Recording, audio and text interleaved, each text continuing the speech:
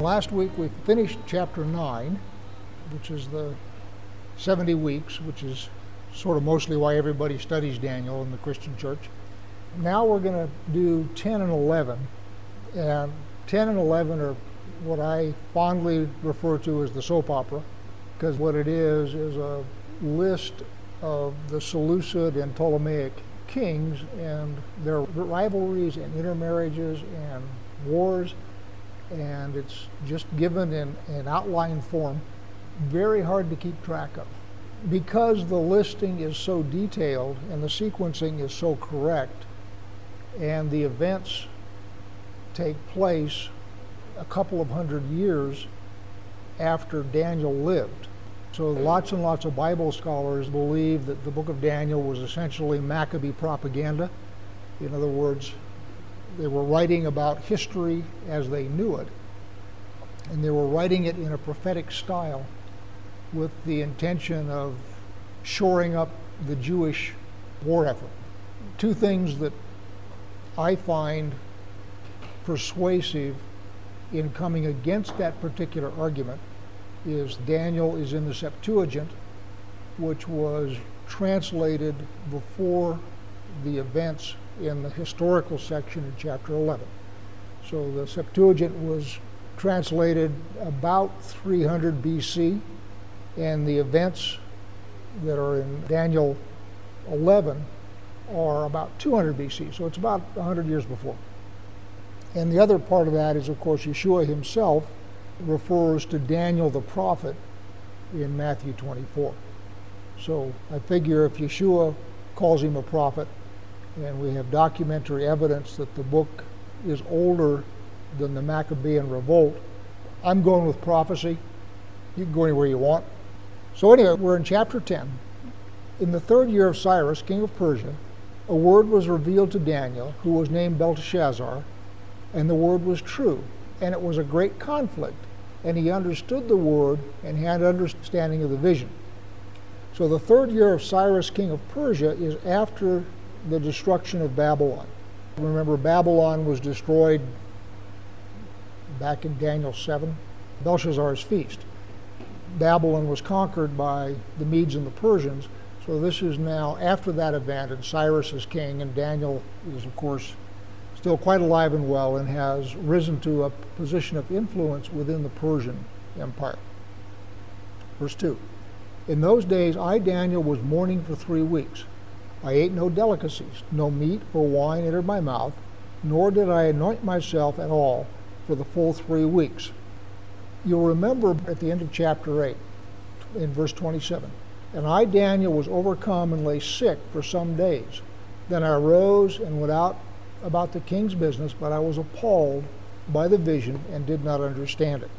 So Daniel has received several visions that have disturbed him greatly. And so as he's getting ready to receive this next visitation, he has been fasting and praying, and I will suggest to you that the reason for that is that he is upset about the various visions and dreams that he has received. So here he's been 3 weeks, and he's on what I would call a modified fast. He got rid of all the luxuries. So no delicacies, no meat, so it was on vegetables only. And of course you remember when he was a young man, having first been taken into captivity by Nebuchadnezzar, he was offered food from the king's table, and he says, let's try a vegetarian diet so we don't have to defile ourselves with non-kosher meat. So essentially he's going back to the day of his youth when he was on a vegetarian diet, and he's not eating meat or drinking wine or any delicacies and not anointing himself, which is to say, one of the things in those days that they did, if you would go to a party, I understand they would give you a little button, and the button was made out of oil with what are essentially essential oils mixed in.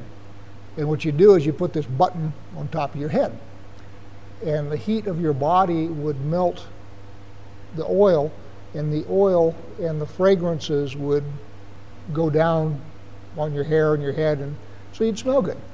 Now, one of the things to understand is they didn't use deodorant back then. So people smell. Most of us bathe every day, and that's typically quite enough to keep you from being offensive. But bathing every day was not something that was culturally necessarily done. So you would go some time without taking an actual bath. And in fact, by the Middle Ages, bathing was considered unhealthy, and people would take a bath like once a year. It was considered an invitation to pneumonia and colds, and it was just considered not a healthy thing to do. Hence, perfumes. So anyway, the idea here is Daniel is not doing any of that stuff. He is not anointing himself with oil, which is to say, perhaps fragrant oil. The other part of that, of course, is in a desert climate, olive oil is a wonderful moisturizer. So verse 4, on the 24th day of the first month, as I was standing on the bank of the great river, that is the Tigris, I lifted up my eyes and looked, and behold, a man clothed in linen, with a belt of fine gold from Uphaz around his waist. His body was like beryl, his face like the appearance of lightning, his eyes like flaming torches, his arms and legs like the gleam of burnished bronze, and the sound of his words like the sound of a multitude. Obviously, this echoes John's vision of Yeshua in Revelation. And I am assuming he's seeing Yeshua. And of course, this is about 400 or 500 years before the incarnation. I regard this as an appearance of Yeshua before his physical birth. Again, a side note, everybody knows what beryl is. Beryl is a gemstone. Emerald, for example, is a beryl. Emerald is a beryl with green mineralization. You can get topaz, which I think is also a beryl, and that has blue, but they're typically cut square or cubic because the crystalline structure is amenable to that. So beryl is some kind of a gemstone. The color of it is not specified here, so it theoretically could be an emerald or just a beryl, which is clear. They have them pink, all sorts of colors. Gold of Uphaz, remember back in Genesis 2? I'm in Genesis 2:10. A river flowed out of Eden to water the garden, and there it divided and became 4 rivers. The name of the first was Pishon. It was the one that flowed around the whole land of Havilah, where there is gold, and the gold of that land is good. Bdellium and onyx stone are there. The name of the second was Gihon, and so forth. So the idea that certain regions produce gold that is better than others, so I'm assuming the gold of Uphaz is high quality or distinctive. If you go to Black Hills, you get Black Hills gold, and what those are is gold mixed with copper and so forth to give them a tint. So it may be something like that where it's a recognizable alloy that he's wearing. So I'm all the way down to verse 7. And I, Daniel, alone saw the vision, for the men who were with me did not see the vision, but a great trembling fell upon them, and they fled to hide themselves. So I was left alone and saw this great vision, and no strength was left in me. My radiant appearance was fearfully changed, and I retained no strength, which is to say, his face went white, lost blood to his head, and fainted. Verse 9. And as I heard the sound of his words, I fell on my face in deep sleep with my face to the ground. Nice thing about fainting is when you do hit the ground, the blood flows back to your head and you wake up. Verse 10. And behold, a hand touched me and set me to trembling on my hands and knees. And he said to me, O Daniel, man greatly beloved, understand the words that I speak to you, and stand upright, for now I have been sent to you. And when he had spoken this word to me, I stood up trembling. Then he said to me, Fear not, Daniel, for from the first day that you set your heart to understand and humbled yourself before your God, your words have been heard, and I have come because of your words. So we have now a second being. You have the one who's Yeshua. As I say, his description matches the description of Yeshua in Revelation. And then you have this hand that's going to pick him up, and that's going to be Gabriel. So verse 13.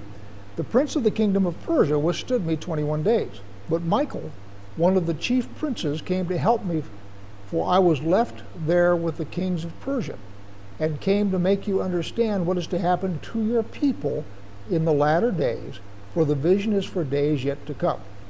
Several things here.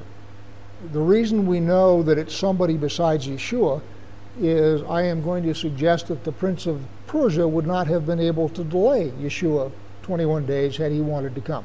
That's a theological assumption on my part. Now, a couple things. Thing one is the idea of spiritual beings that have dominion or what I would call bureaucratic responsibility for areas of the earth. So this guy is called the Prince of Persia, which I am assuming means he's a spiritual being, and that his area of responsibility is geographically Persia, which is modern-day Iran, and that he is a being of at least equivalent power to Gabriel, who's an archangel. And in fact, in order for Gabriel to burn through, he has to get Michael, who is another archangel, to come and help him. Based on those data points, I am assuming that the Prince of Persia is himself an archangel. From there, I am also now assuming that he is one of those who followed Satan. Notice I put a whole bunch of assumptions there together. And please understand, they are all assumptions. Scripture doesn't say that. I'm simply making inference from what we know. So that's sort of thing one. The idea that there are spiritual authorities that are territorial in nature, and those spiritual authorities who are territorial in nature are not always benign. And there is, in fact, a conflict going on in the spiritual realm, if you will, that we only see the fallout from. My own bunny. One of the things that it says in the Torah, when a city goes into idolatry, what does it say to do? Destroy it, kill everybody in it, and don't ever build there again. And I infer from that what you have is a territorial spirit that is anchored to that territory, who has managed to corrupt the people there and turn them to worshiping false gods. And so when you finally destroy that center of false worship, you don't want to build anything there again because the demon doesn't die with the people. That's Johnnyology. That, again, is a bunch of assumptions. Thing two is notice that Daniel is fasting and praying for 3 weeks. And notice the first thing that the angel says. Verse 12. Fear not, Daniel, for from the first day that you set your heart to understand and humble yourself before God, your words have been heard, and I have come because of your words. So how long did it take before Daniel's prayer was answered? It was answered immediately. So when Daniel prayed, his prayer was heard and it was answered immediately. When did he see the answer to his prayer? 3 weeks later. From that, I infer that when you pray to God, you get an answer immediately. But what you may not see for some period of time is any results of that prayer. And there are several reasons why that could be. Reason number one is static, spiritual interference. The messenger who is sent to do whatever needs to be done to answer your prayer is delayed and tangled up and so forth. And number two is there may be some things that need to be put into place before the answer can manifest itself. Say, for example, you have a child and you're praying for her to get married. Well, maybe the guy that God has for her lives in Nome, Alaska, and he needs to find a job here in Colorado. You understand what I'm saying? In other words, there may be a whole bunch of stuff that has to happen in the natural before the answer to that can be manifest. Time is God's way of making sure everything doesn't happen at once. To him, everything does happen at once, but to us it happens in sequence, according to time. So, the question I would ask you is, had Daniel given up after the first week, what would have happened? The messenger is tangled up, and I am going to suggest to you that one of the things that helped the messenger burn through the interference was Daniel's continued prayer and fasting. I am of the opinion that your prayers have power. So as you continue to pray, what you're doing is you're providing not only incentive, but you're providing, as you will, blocking and tackling in front of the messenger that is coming to answer the prayer. And one of the things I will suggest is notice that the prayer got answered immediately. You pray, a decision is made when the prayer is heard. God makes a decision. Yes, no, wait. Whatever decision he makes is made. I mean, he doesn't need to, well, gee, I don't know. Let me think about this for a while. So the decision is made. And I will suggest then that your prayer should change. As I would describe it, prayer is a seed. When you do your initial prayer, you have planted a seed. Now what you're doing is you are defending and tending that seed. So in the case of our mythological boyfriend in Nome, Alaska, pray for a spouse for your daughter, and then you start praying, well, whatever is hindering this guy, I pray that you get that out of the way. And if he needs to move to this area, I pray that you would release him for where he is going. And if he needs a job here, I pray that you would find him work here close to us so that the two of them could, you understand what I'm saying? I'm no longer praying, send a spouse. I am now praying, God, I'm going to assume that you're going to send me a spouse. Now I'm working through the process of getting him here. I don't know what Daniel was praying. He doesn't talk about his prayer here. Remember, he had that prayer that in the beginning of chapter 9. And again, that seems to have been a one-shot deal, where he humbles himself before God, confesses the sins of himself and his fathers, and says, God, the time you decreed is about up, and now I ask that you ask in your mercy. He plays that once. And a whole bunch of stuff starts cascading from there. So I don't know what he's praying for in this particular instance, but I suspect that he is praying for understanding, because this is going to be the third time he has received answers about the kingdoms that will follow on from Babylon. Remember, he had the prayer where we had the four beasts.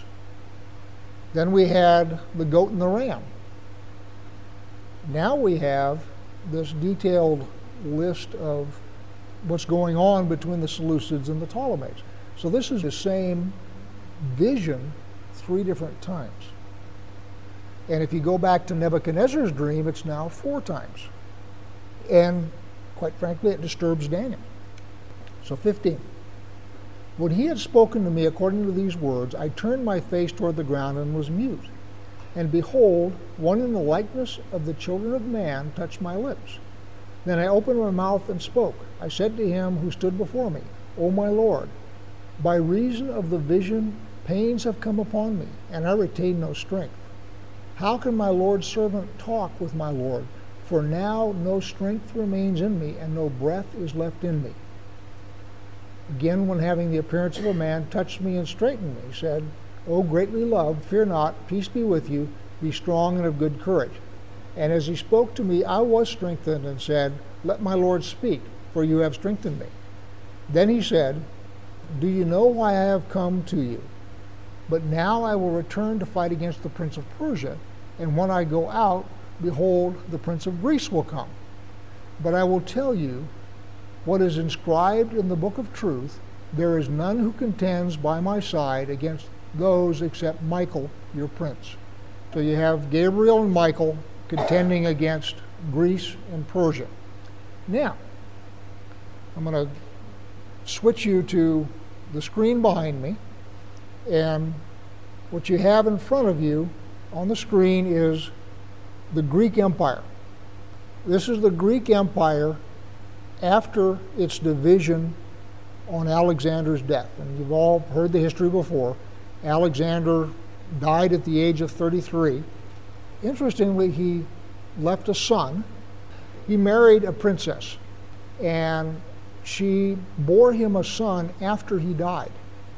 One of his generals, Cassander, said, that's a problem, and killed this child and the princess. So Alexander's got no heirs at this point. So the empire is divided up among his 4 generals. His generals are Cassander, Lysimachus, Seleucus, and Ptolemy. Going back up now to the map, Cassander has the area in green, which is Greece. Lysimachus has the area in brown, which is Macedonia. Seleucus has that large area in yellow, and then Ptolemy has the area in sort of blue-purple, which is in North Africa and Egypt. What's going to happen is those four kings are going to be at war for the next 2 centuries. They're always squabbling back and forth, and it's going to boil down to the Seleucids and the Ptolemies. So the Seleucids are in the north, and the Ptolemies are in Egypt. And in Daniel, they are called respectively the king of the north and the king of the south. So when we talk about the king of the north, we're talking about Seleucids. And when we're talking about the king of the south, we're talking about the Ptolemies. So this is north and south with respect to Israel. And to the north, you have got Europe and Asia. And in Europe and Asia, you've got wheat, grain, you've got gold, you've got silk, you've got tremendous wealth in trade goods. In the south, in Africa, you've got, again, grain. Egypt has been a breadbasket for the world at that time. You've got ivory. You've got luxury goods like monkeys and apes and big cats for pets and all sorts of stuff. You've got elephants to make war. One of the things that's involved here is Hannibal with his elephants. Hannibal, by the way, comes from Carthage, and Carthage on this map, if you look at the Ptolemaic Empire and you go over to the left on the Ptolemaic Empire, you see the peninsula that goes out there. That area is Carthage. And Carthage is a Phoenician colony, and Phoenicia, by the way, is just north of Israel. Lebanon, Phoenicia, Tyre, Sidon and Tyre, that area is Phoenicia. So, before the Phoenicians, the only way that you could move an army from north to south is through Israel. The Phoenicians invented blue water sailing. So before the Phoenicians, you couldn't move an army because the Mediterranean was in the way. And of course, you have the Arabian desert to the south and to the east. And so moving an army through the Arabian desert is also difficult. So when you want to do lots of trade, you want to move armies and so forth, you really need to have Israel, because that's the land bridge between Europe and Africa. And that, of course, is where God plants his people. And I've said this before, but it's worth repeating. Anybody ever go bird hunting and you walk through a briar patch and you come out and you've got briars all over your trousers and stuff, and you walk along and you're picking briars off your trousers and so forth, and you're picking briars off your bird dog? Well, what you're doing is you're transplanting briars. And so every time an empire goes through Israel, what they do is they pick up Hebrews. And you wind up then with Hebrews all over this map. And they've got synagogues all the way down the Nile in Egypt. They've got synagogues all the way over to Persia and India. They've got synagogues all the way over to Rome and Greece. And of course, that's where Paul does his missionary journeys. So the sequence is God plants his people on this north-south choke point between Egypt and Eurasia, and he puts his word there. So the next thing that you have is Alexander conquers the area, and Alexander brings the Greek language. And in fact, Alexander was aggressively evangelical about Greek language and culture. So every place he conquered, which is all the colored area on this map, he would have his soldiers marry local women. He would have Greek taught in the schools. So he was aggressively pushing Greek language and culture.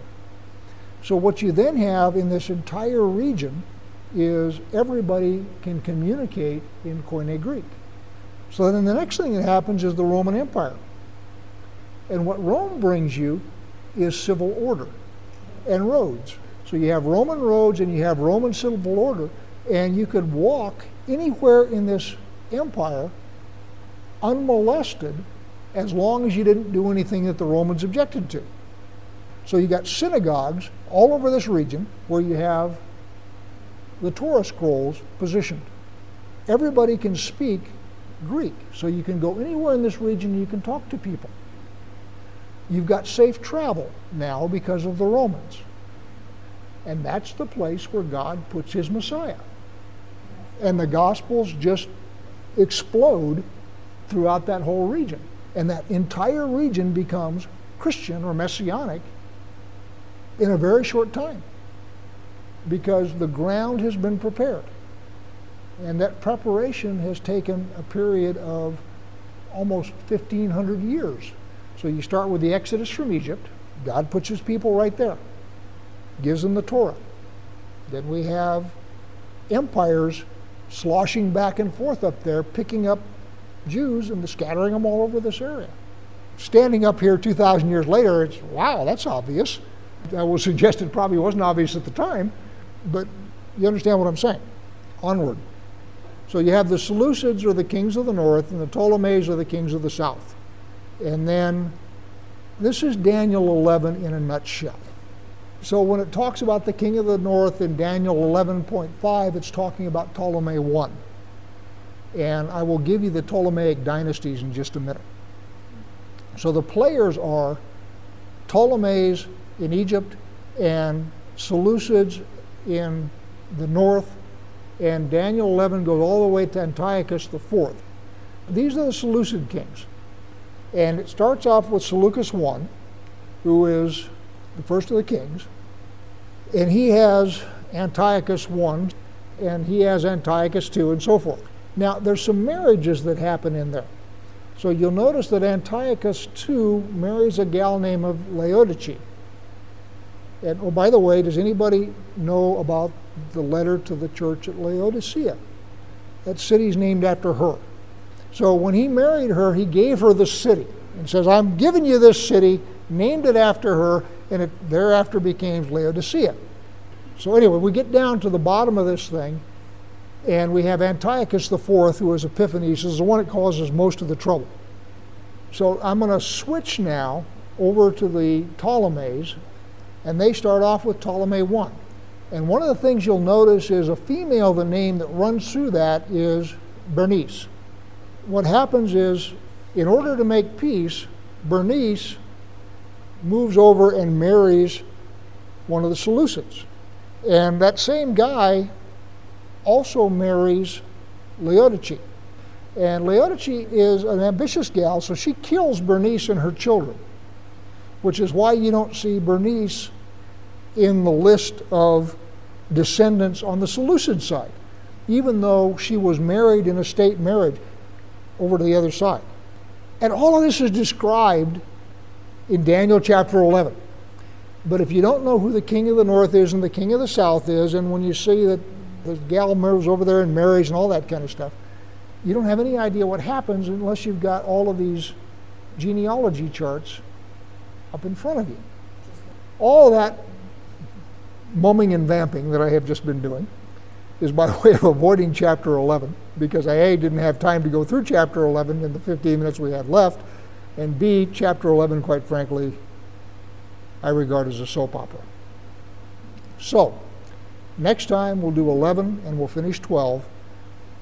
Please consider becoming a sponsor. Please visit crimsonthread.com/purpose for an explanation of what we're doing and perhaps to become a sponsor. Thank you.